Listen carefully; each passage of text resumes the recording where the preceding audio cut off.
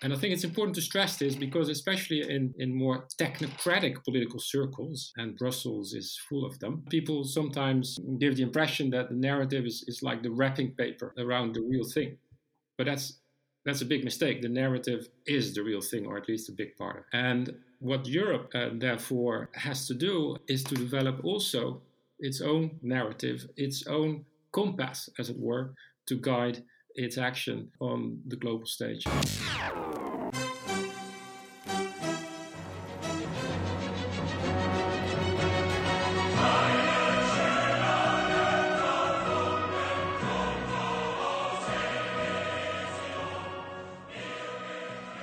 In 1920, the great poet Paul Valéry inked this elegant definition of Europe: any people in any land that has been successively Romanized, Christianized, and as regards to the mind, disciplined by the Greeks. That land and that people is absolutely European. A century later, this question on Europe's identity remains as pressing as ever. Do Europeans simply happen to be the inhabitants of a minor peninsula of the Eurasian continent, or are they the stewards of a unique European culture that defines them? With Europe more diverse and less Christian than ever before, does Valéry's definition and its accent on Europe's Christian roots still stand? And what role does the European Union play in the building of its European identity? These are fundamental questions that we teased throughout many of the past 35 episodes of Uncommon Decency. Grappling with the complexities of this debate, we host two intellectuals who are steeped in both the theoretical and practical dimensions of this debate: French philosopher Pierre Manent and the former Dutch speechwriter for the President of the European Council, Luc van Middelaar. Before we dive in, we wanted to let you know that this week is our last episode before we take a well-deserved summer break. We will be working hard this summer to come back strong in September, but we need your help. This week, in addition to sharing and reviewing the podcast, we would be extremely grateful if you could answer a small survey on Uncommon Decency that should be in the episode description below. They are really straightforward questions about how you heard about the show, what kind of guests and topic you like. It really shouldn't take more than 5 minutes, and it's a fantastic way for you to help us continue to raise the standards of this podcast. Uncommon Decency needs you. Now, on to the show. We're so glad to have with us talk about this issue two important European intellectuals. Pierre Manent, you're a French political scientist and academic, director of studies at the EHESS in Paris. You were an assistant to Raymond Aron at the Collège de France and have been a central thinker on the questions of liberalism and Europe for many years. You published The Reason of Nations, a reflection on democracy in Europe in 2006, as well as Natural Law and Human Rights back in 2018. On the other side of the line, we have Luc van Middelaar. Luc, you're a Dutch historian and a political philosopher.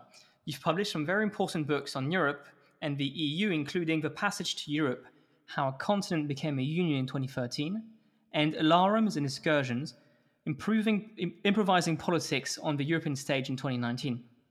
You've also had an opportunity to see the EU from the inside as a member of Herman Van Rompuy's cabinet, the President of the European Council from 2009 to 2014. Thank you so much for both of you for coming on the show. Let's get right into it. Luc, you, in your recent series of conferences at the Collège de France, you had your last conference was on le récit, on the narrative, and saying that, pointing out that America, and especially China, have the capacity to build this récit, this coherent narrative that strings together current policies with history. The most striking example, of course, being China's Belt and Road Initiative, which throws back to a history of trade with China and the rest of the world. You quote President Macron's speech at the Sorbonne, where he lamented the fact that countries like China or India are capable of building on such history to create such narratives, and not Europe. Why is it so difficult in Europe to build a narrative? And if I may say so, what would such a narrative look like for Europeans? Yeah, thank you for the invitation and for the excellent question.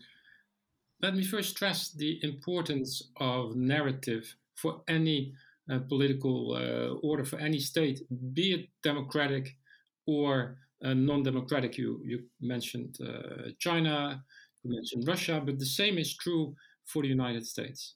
When the US president talks to his home audience or to an international audience, he very naturally positions himself as part or as almost as a mouthpiece of a very long history, which all Americans are very familiar with, and the rest of the world as well. And the same, indeed, as you said, is true for the Chinese President Xi Jinping, etc. Now, in this idea of a narrative, in a way, you could almost say it's the rocket fuel that powers all forms of political agency. Without a story, without a narrative, you don't know where you're going, where you're coming from. You don't have criteria to judge action, to decide what to do. And I think it's important to stress this because, especially in more technocratic political circles, and Brussels is full of them, people sometimes give the impression that the narrative is like the wrapping paper around the real thing. But that's a big mistake. The narrative is the real thing, or at least a big part of it. And what Europe, therefore, has to do is to develop also its own narrative, its own compass, as it were, to guide its action on the global stage in particular. And coming now to your question, why this is so difficult for the European Union, and also be it leaders in Brussels or be it French presidents, German chancellors speaking also on behalf of Europe. I think that is because Europe, in its own self-image, has cut itself from history. It is telling a story that Europe was born in 1950, at the very earliest attempts and precursors of what is today the European Union. So there is a very deep urge to forget the past, which is rather understandable, of course, after two world wars, but which also makes it very difficult to project oneself into the future if there is no sense of a longer shared past. And just to conclude, if you compare with the Chinese narrative, in the Chinese view of history, there's also a rupture, a caesure, a historical break of the Chinese revolution in 1949, or in Russia as well. But what you see with leaders like Xi Jinping and with Putin is that at the same time they embody the modernity of their country, and they also harking back to a longer past. In the case of China, strikingly, including to the values of Confucianism, which were forbidden in the Mao years. And so you see an attempt to overcome these ruptures and to mobilize this China as a civilization and as a history. And this is, and we'll get into all the difficulties, but this is also, in essence, what European Union leaders also should attempt to do. Professor Manon, what do you make of this analysis? Yes, I first, thank you for your invitation. Second, I apologize for my English. Yes, I perfectly agree with what Luc has just said about the importance of the narrative and the fact that Europe is lacking a narrative. Why is it lacking a narrative? I would say, first, because only nations have a true narrative. Only nations are adventures. Europe is a civilization made of many nations. And of course, there is a history of Europe, which is the history of the interrelations among the nations. So there is a difficulty there because civilization have not a narrative just as nations, like nations have a narrative. So there is this difficulty. And the second difficulty is what Luc just said, that is, the story of Europe is a story of ruptures.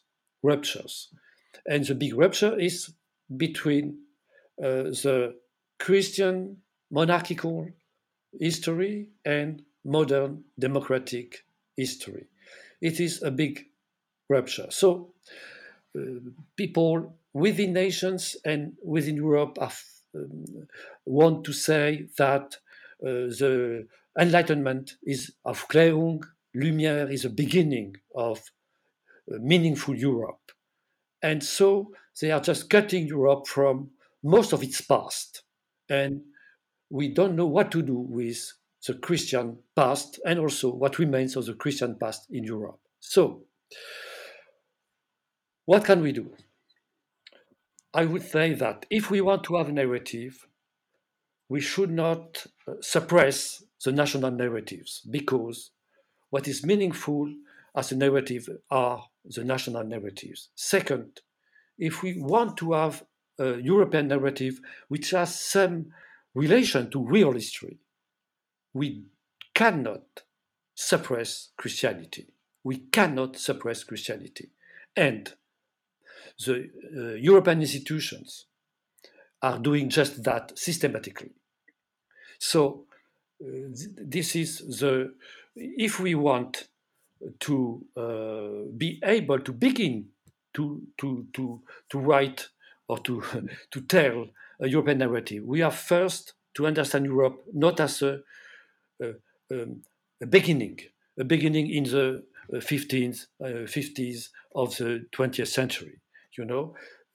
Europe is a concert of nations which is going on in a different form, but it is a concert of nations.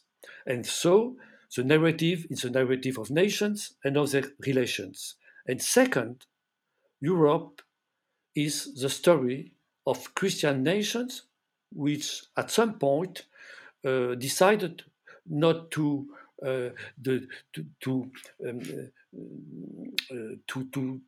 limit the place of religion, to suppress I would say the commanding power of the church, but nevertheless, Europe is made of in the history of Europe, its relation to Christianity is a building part of this history. So we have to make way first for this concert of nations, and second for Christianity. And in this sense, I am not keen to speak of Christian roots, because roots are in the past, and just in the past, and it's the problem is how to make room for the relation to Christianity today. Because and I will just stop with that. We cannot make room for Islam if we cannot make room for Christianity. And precisely just building up on this point and the argument you made towards the start that the European institutions, the supranational institutions, seemed to be forgetful of this Christian past and the continent. We think back of the debate in the early 2000s around the preamble to the Constitution of Europe. And it seemed like a choice was made then and there that Europe's Christian past, Europe's Christian roots, but even, as you just said, its Christian present, didn't have a place in this sort of constitutional preamble that was in the works at the time. I wonder, could you perhaps delve a little deeper into what role you think Christianity should play in the present? What kind of a role European leaders should play in elevating Europe's Christian roots? What does that look like at a time when obviously society is growing more secular, when there's more interfaith diversity? What does that look like in detail? We'll start with Professor Manon and then turn back to Luc. Well,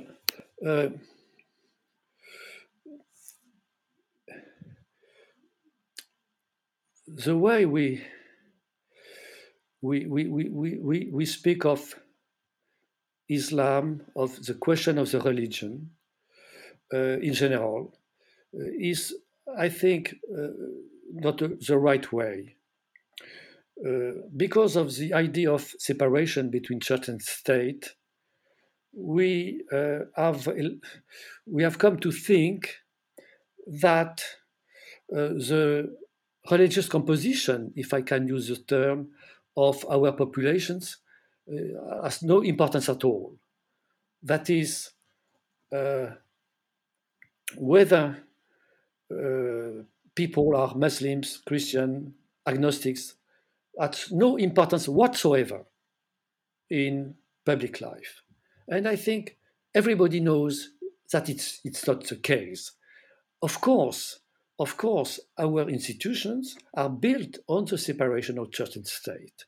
So the neutrality of public institutions is part and parcel of our common life. And nobody objects against that. And I have no objection against that. Of course, it's a precious part of what the French call laïcité, or separation of church and state. But at the same time, it does not mean that the religious ways of life, the religious contents of life, the religious traditions, whether Christian, Catholic, Protestant, Lutheran, Calvinist, Jewish, Muslim, are part of our common life. So we should be able to take into account these constituent facts of our common life. And so when people say, Europe is not a Christian club, what does that mean? As I argued in the little book you argued it too, what do they say that so much? Because they know that Europe is a Christian club. At least at the beginning, it was built as a club of Christian nations. So it's wrong to begin with making a dogma of what is clearly the truth. Of making a dogma what is clearly an untruth. You can say that it should not be too much of a Christian nation, but you have to start with the fact that it was at the beginning nation with, as I say, not Christian nation, but I say nation de marque chrétienne, a nation with a Christian mark.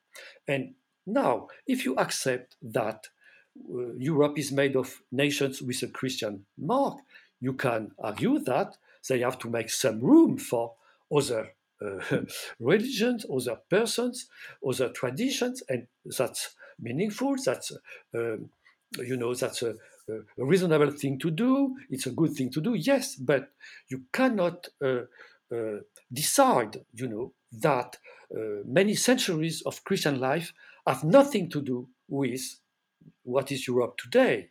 So, and Luc spoke of Turkey in his beautiful lecture. Why the European institutions were so keen to have Turkey into Europe? Well, I am not thinking of Mr. Erdogan's Turkey, but even before him, the supposedly secular Turkey, which it never was secular Turkey, But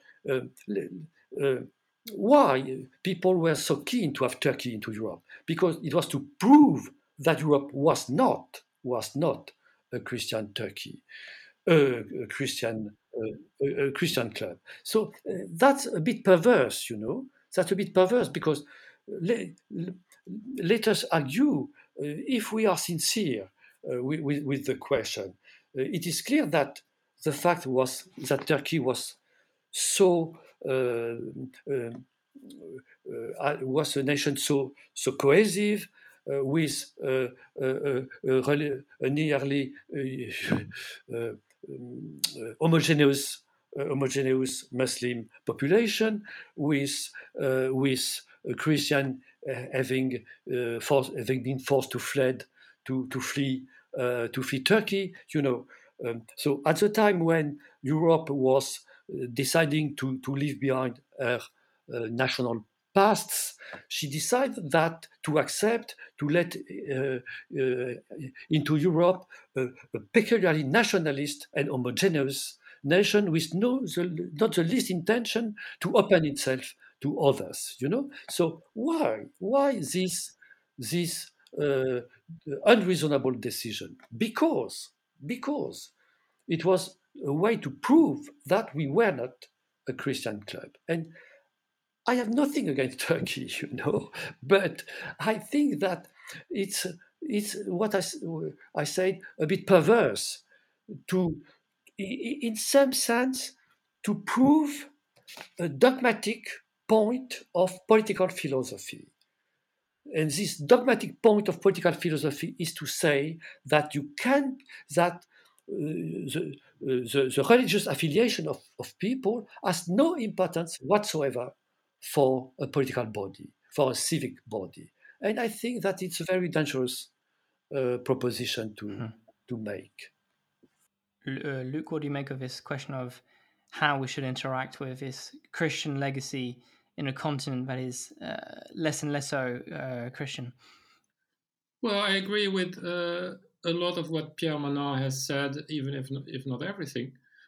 I think the word sincerity is very important there, which Pierre used. That is the fact that, yes, we have a millennial history of Europe as a Christian continent. I mean, the very earliest references in the Middle Ages, the words Christianity or Christianitas in Europe were almost synonym. Huh?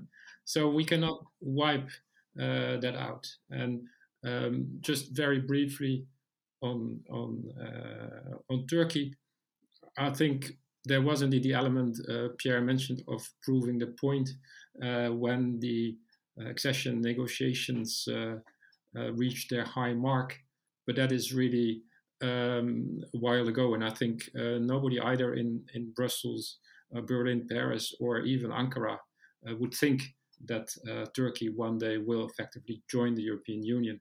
Turkey clearly is on a different path, but it is a pity that the let's say almost constitutional hypocrisy in this respect has not been solved or made explicit.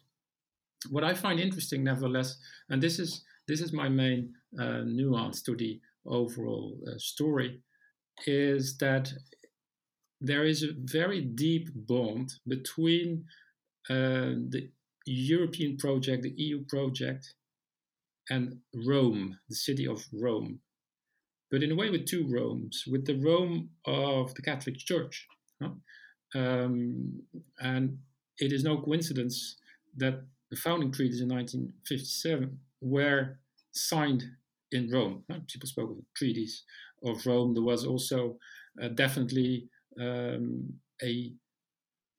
the years after the Second World War, in a very deep wish to overcome nationalism, this clinging to Catholicism in particular, even if not for all EU states, as a way to escape from nationalism and to find a refuge with the universal message of the Church. So that's very clear. But also, obviously, there is the Rome of ancient Rome, of antiquity, of Greco-Roman civilization, and to that too, the European Union harkens back sometimes in its more, let's say, history interested moments. One reason Greece early on became a member of the club was that it was felt that as the world's first democracy, or at least that's how it's seen in Europe, Greece should be a member. So there is Rome of Christianity, there's Rome of antiquity, there's Rome of the founding treaties. And when in my plea for opening up a wider historical civilizational thinking to infuse, as it were, Europe's self-image, there is both these realms of both Christianity and antiquity, which should find a place. And I was thinking about one thing on Greece. It reminds me of what Valéry Giscard d'Estaing said when Greece was trying to join the European community back in the day. It said, "You don't let Plato play in second division." I think that was pretty telling the way the Europeans approached Greece. Exactly. Well, and it seems, going into the next question, it seems that one of the main reasons why there's been this deliberate attempt to bury the both the national and the Christian past of Europe as we've gone about integrating the continent in the supranational project. It seems that a main reason has been the universal pursuit to impart values that Europe sees as having a universal applicability, right? And Professor Manon, you wrote extensively about this in Cours Familier de Philosophie Politique. You write that Europe represents something very specific and very precious, nothing less than the universal philosophy of Christian religion, of science, of democracy. And I wonder, what exactly, if you could unpack this a little bit for us, what do you mean by the universal? And what is the role of universality in an age where Europe's role is diminishing on the global stage? It's having to compete with other rising powers and as part of the rising Sino-American rivalry. What is the role of that universality in the new global landscape? Starting with Professor Manon and turning back to Luc. Well, it's the most difficult question.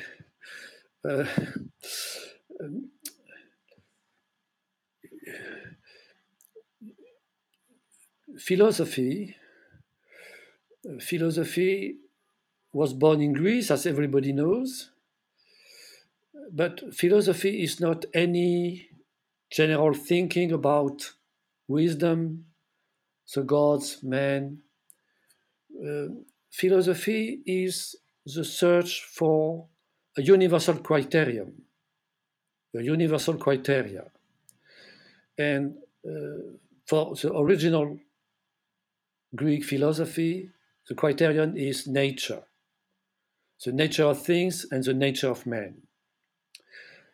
So you can say that before the Greek discovery of nature, the Greek philosophy discovery of nature, all other people lived within their culture, within their way of life, within the way of life of their forefathers. And the Greeks were the ones who said the good is not necessarily what the fathers had decided. The good is not necessarily, the good is different from the ancient for what has been inherited from our forefathers. That is what the first apparition of the universal, if you want, the philosophical universal. And if you consider religion, you see that religion was before Christianity. Religion was inseparable from a body politic. Religion in pagan cities, pagan nation was part of the polity, an aspect, a part of the polity. Even for the Jewish people, who of course was not like a pagan city, but the God, the Yahweh, had chosen its people. It was the people of God, and God was the God of these people.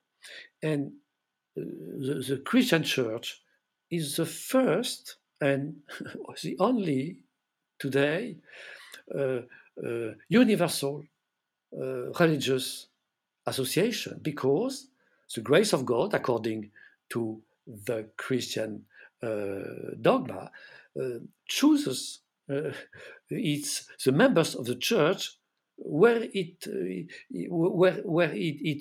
chooses to do among this city, this religion, this culture, and all these persons chosen from God become part of the city. So the the the, the Christian Church is the universal union of all the children of God, if you want. So it's the first religious association which is not built upon a previously constituted social or political body.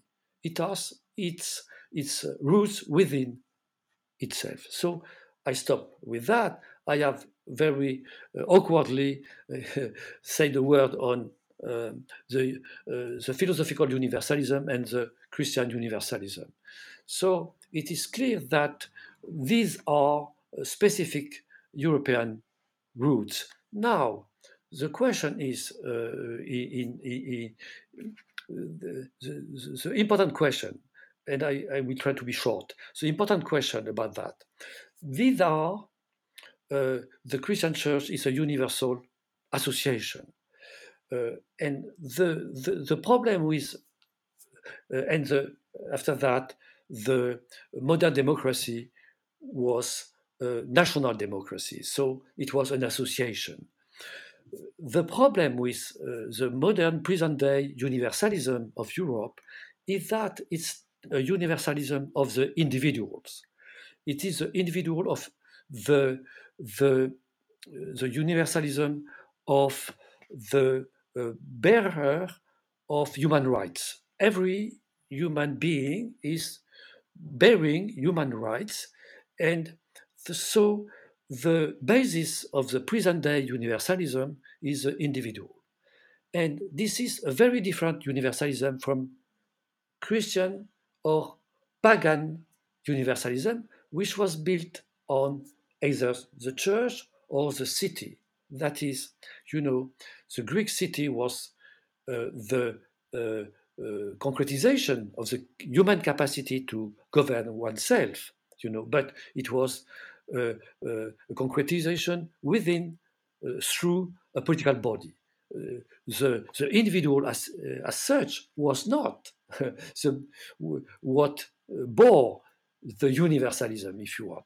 So the problem of Christian Europe today is that we have discarded all the human association, the church, the cities, the nations, and we want only to accept the individual on one hand, and on the other hand, the whole of humanity, the whole of mankind. But we cannot live long without a political association, without civic bodies, And the problem of modern present-day European universalism, it is that it has become an enemy. It has become a negation of human association in the name of the individual rights. And that is a great obstacle to the building of civic associations in the frame of Europe. Sure, and to get Luc in on this question, look, it seems like another prong of European universalism these days is the belief in a rules-based liberal order that Europe could shape in a technocratic sort of fashion through trade, diplomacy, human rights. So I wonder whether you think this combination of universal individualism that Pierre Manon has just outlined and the technocratic universalism lives up to the heritage of Europe. Go ahead, Luc. Yeah, thank you. I think these are definitely linked, and I would just to comment briefly on Pierre Manon's very stimulating thoughts here on this long history, because in a way, and that is of course the big historical irony, the universalism of human rights and individualism is in a way has grown out of Christianity.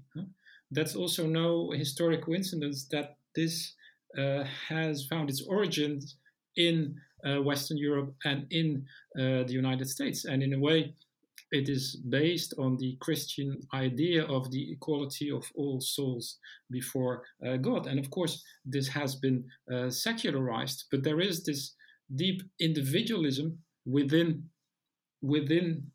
Christianity. Now, Pierre may smile here and think this is a more Protestant than Catholic view of Christianity, in the sense that it cuts out some of the intermediate associations, but I think both are there. And this also is directly relevant for your question, Jorge, to the extent that this idea of the universality of individual rights is also linked in a different way to the idea of a truth, and a scientific truth, which in a way you could say is more embodied by technocracy, but both are grounded on the idea of a right and universal answer. Now, the very difficult issue now is how can Europe at the same time remain true to itself, I would say its post-Christian self, and position itself as one among many, as one culture or civilization, we can debate the terms, among many in the world, as one power perhaps in the future, or one pole in a multipolar world.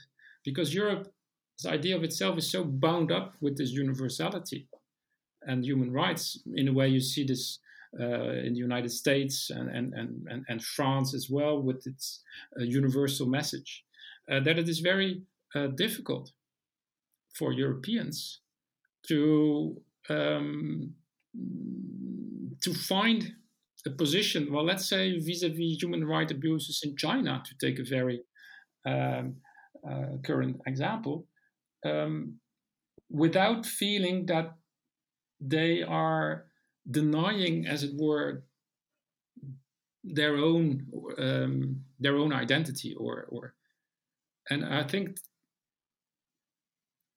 this question has not changed philosophically, but this question is changing politically or geopolitically, because those nations, those states and powers who do not share this idea of universality have become more powerful, and that changes the political equation. Even if philosophically we can still have this debate as we could have it 30 years ago, but politically it's a different ballgame now. Speaking of politics, Luc, I want to go a little bit into the mind of pro-European figures and pro-European parties who are supposedly the true believers in this form of European identity, but also seem to be the ones who are most uncomfortable with the mobilization of cultural and historic symbols because they fear they could be exclusionary. Same thing for the kind of a geography for Europe. There's a bit kind of a reluctance to determine a geography. And in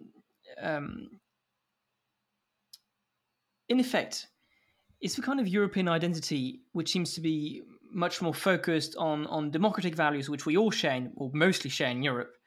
But this emphasis on democratic values also means we could include South Korea, Argentina, or India. So, in effect, is this form of European identity promoted by pro-European politicians, intellectuals, actually closer to a form of advanced global citizenship, some kind of future world government, rather than being connected to Europe's history, culture, and geography? Yes, I think so. Thank you, Francois. I think the difficulty Europeans have, and European political leaders or thinkers, is how to position themselves vis-a-vis the universal. Because Europeans can enumerate their values. It's done in the EU Treaty, Article 2, so rather upfront. And there you will find all the ones you just mentioned: democracy, rule of law, human rights, etc. And these are all universal. So I've tried also with those in power today to press them a little bit. For instance, the current EU Commission of Ursula von der Leyen, they have one commissioner who is responsible for the European way of life. Well, that's very interesting, and that's new. And there you see, in a way, the need and the interest to define something as specifically European and not just universal. But it's let's say it's all very, very prudent or ambiguous when they try to make this concrete, because in a way there's always this fear, as you also suggested, of exclusion. And I think that is a pity, because if you cannot at some point decide and speak on behalf of a we, which is not all inhabitants of planet Earth, but those who happen to live on the western shores of the Eurasian continent, then it will become difficult to act and defend interests as Europeans vis-a-vis other players who have no difficulty whatsoever, as Americans, as Russians, or as Chinese, to say, well, okay, we are Americans, we have this way of life. You're not an American. We can still like you, but you're not part of our club. And the Europeans find this very difficult. And in a way, and here I guess is the core of the philosophical debate we're having. In a way, you could also say that Europeans have not fully and clearly digested the heritage of Christianity in this modern form and shape of the universality of human rights.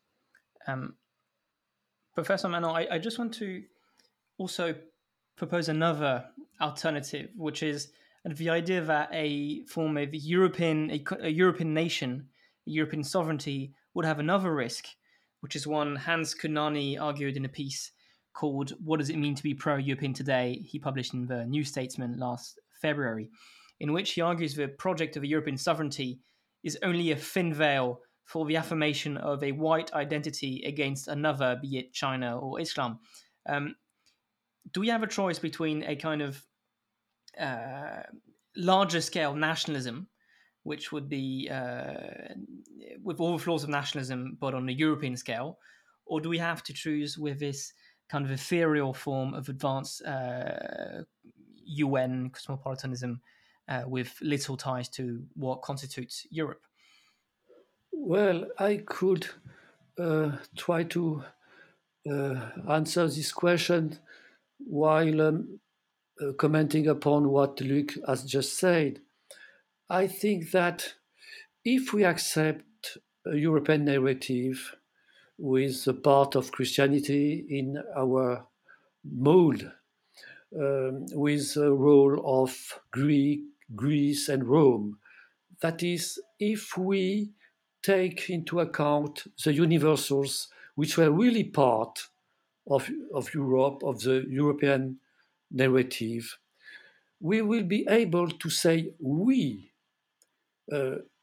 If I am a modern European atheist who is able to think that, in some sense, is part of a formerly Christian polity, and if this way of speaking about oneself makes us able to say we, it is much more easy after that to accept that other parts of the world are not like us, that the Chinese have other ways, that the Turks have other ways of life, But if we say, what is the meaning of Europe? The meaning of Europe is European values which are universal, which must be universal.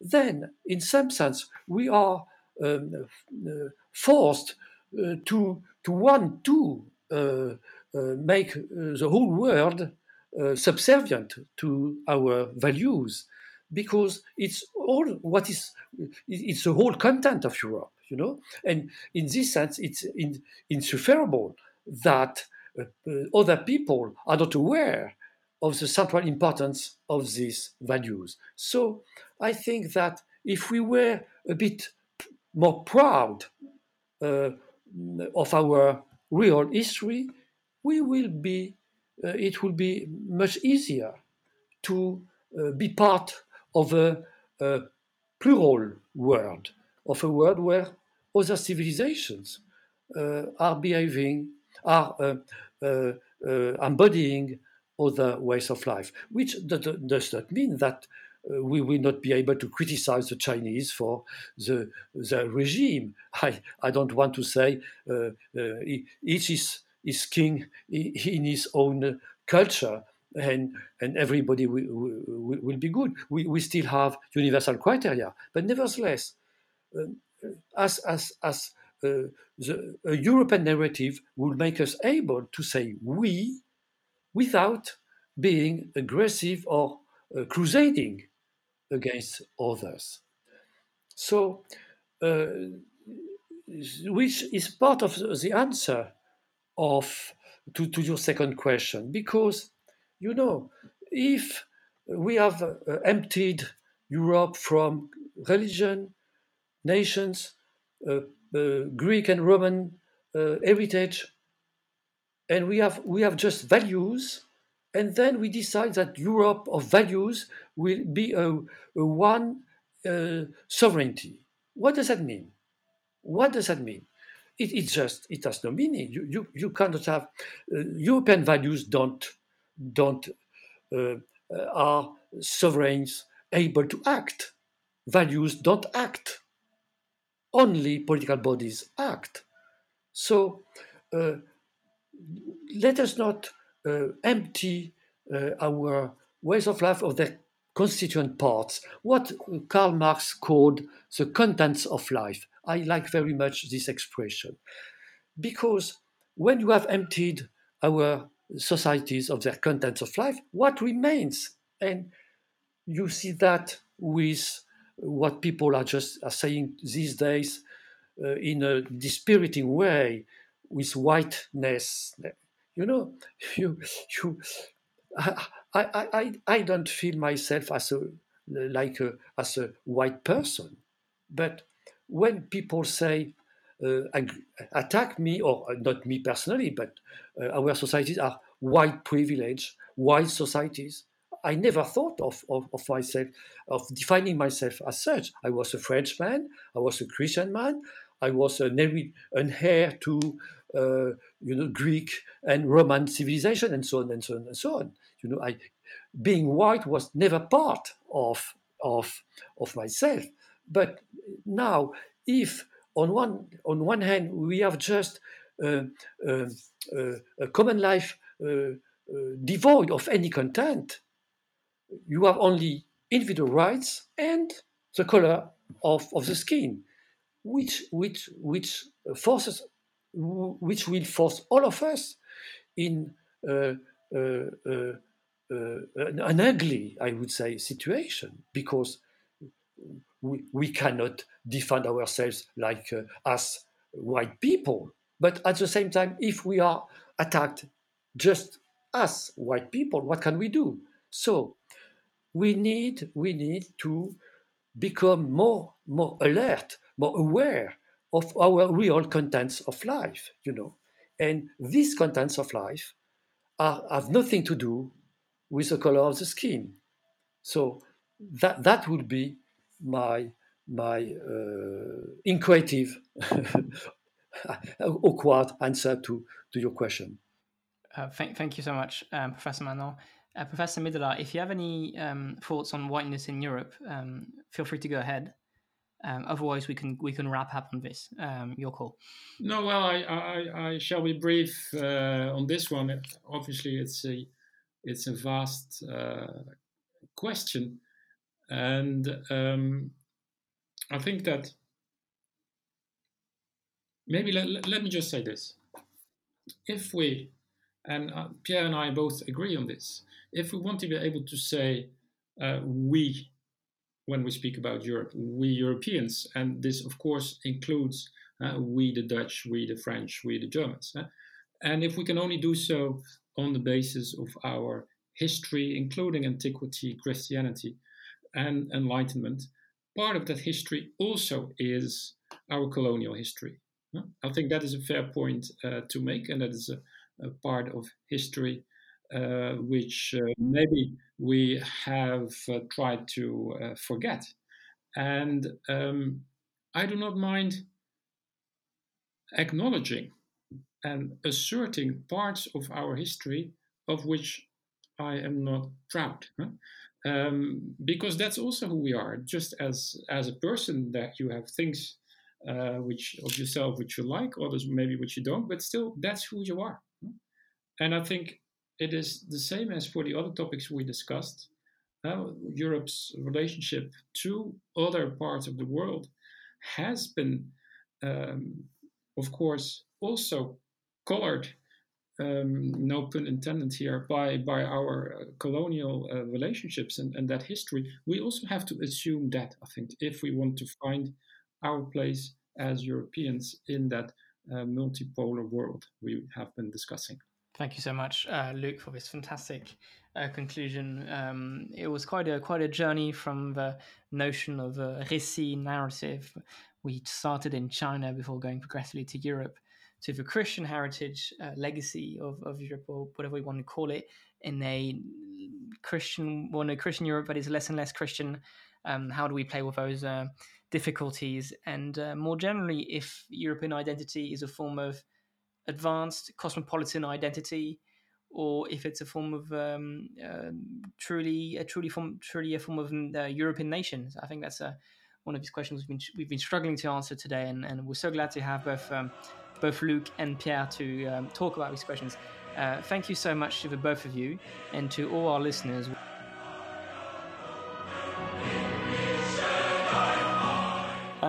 So Jorge, Luc and Pierre are out.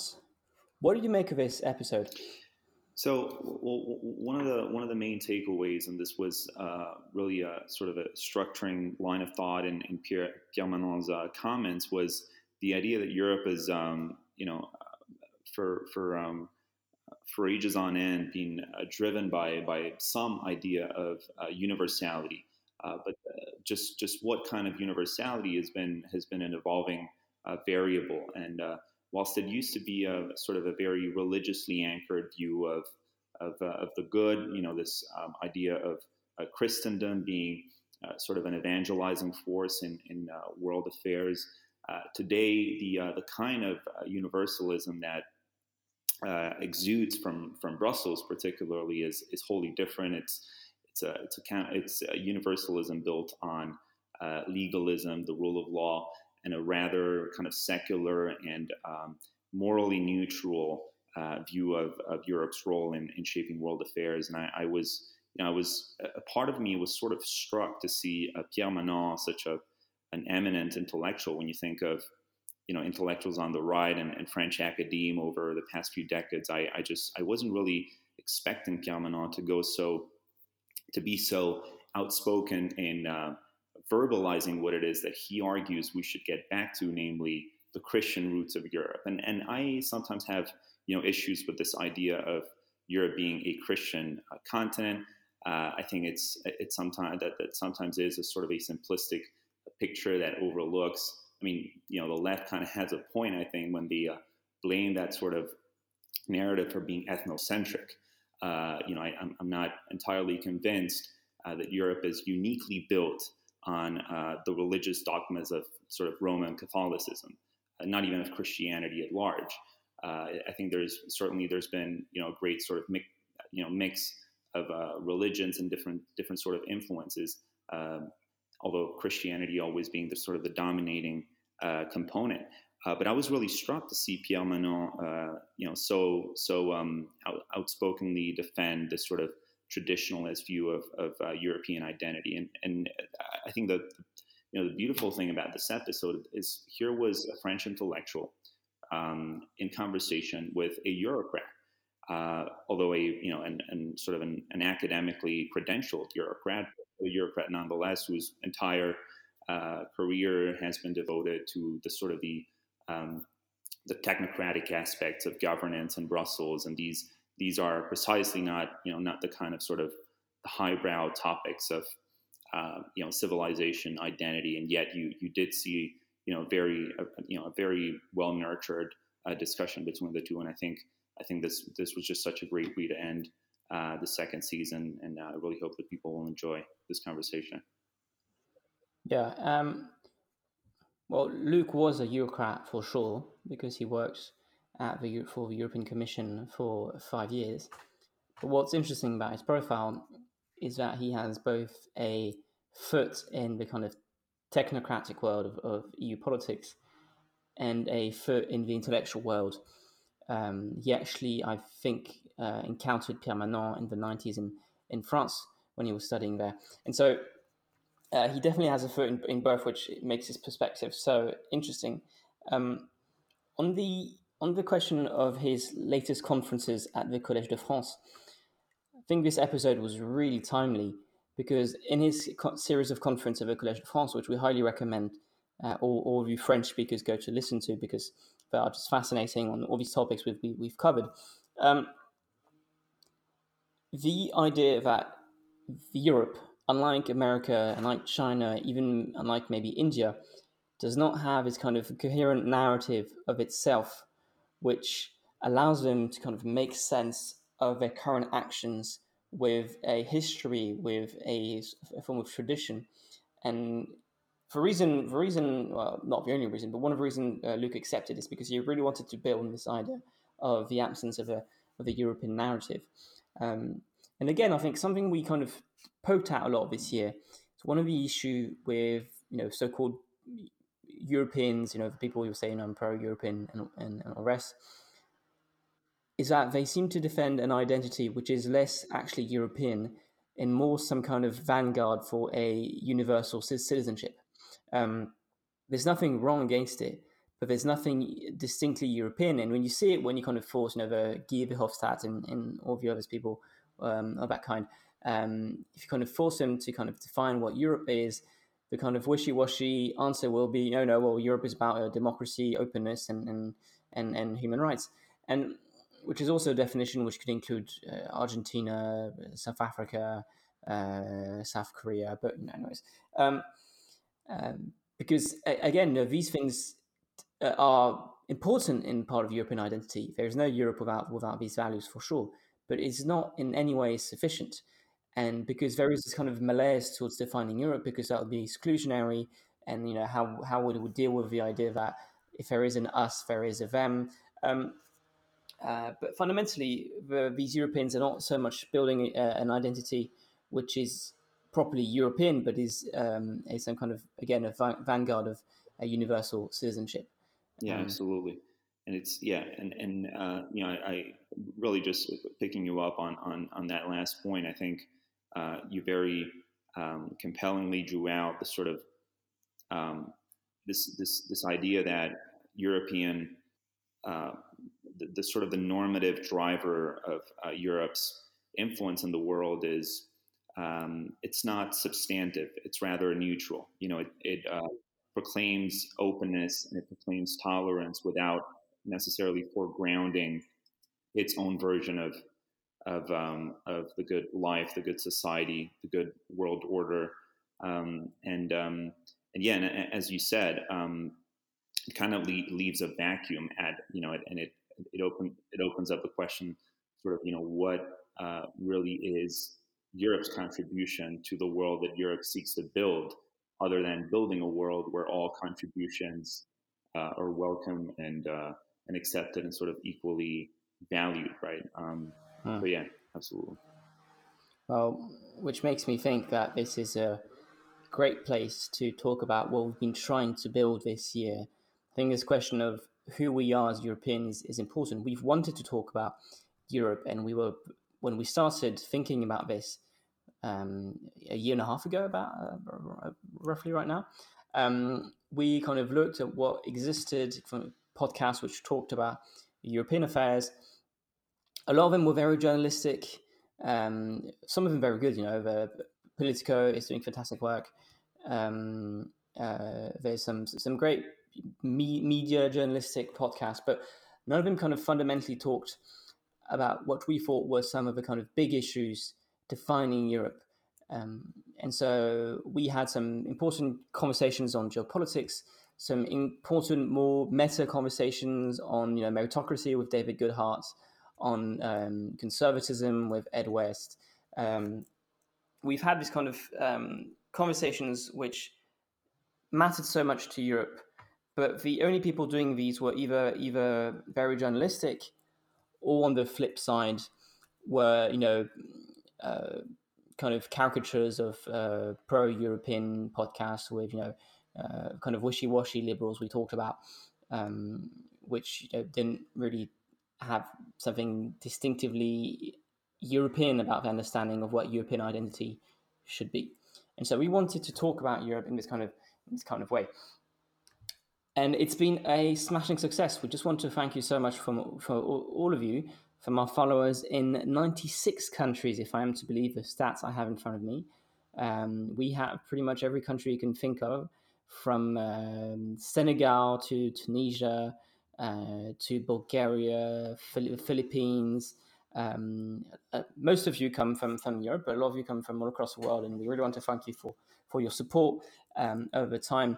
And speaking of support, Jorge, I think week after week we've been pretty diligent about asking all of you to support the show with reviews, with sharing with friends, and all that stuff. This week we've got a special. This week we have something new to offer you. If you want to help us, we really need your feedback, and so we're going to do a survey. So down below in the show notes, you should be able to find a link to a survey. The survey is plenty of very simple questions which ask you how many episodes you've listened to, how you came to the show, what were your favorite episodes, have you shared it with friends? All these kind of very simple questions which allow us to come back next year with a kind of better understanding of who the people listening to the show are, and why you listen to us, and what we can do better for next year. So if you have a few minutes, you can actually do this while listening to the podcast. Take a few minutes to answer the questions. It should be really simple. It's A, B, C, D, click, finish, confirm. Should be quite straightforward. And it really helps us a lot, and makes us and will really help us to come back in September with extra energy.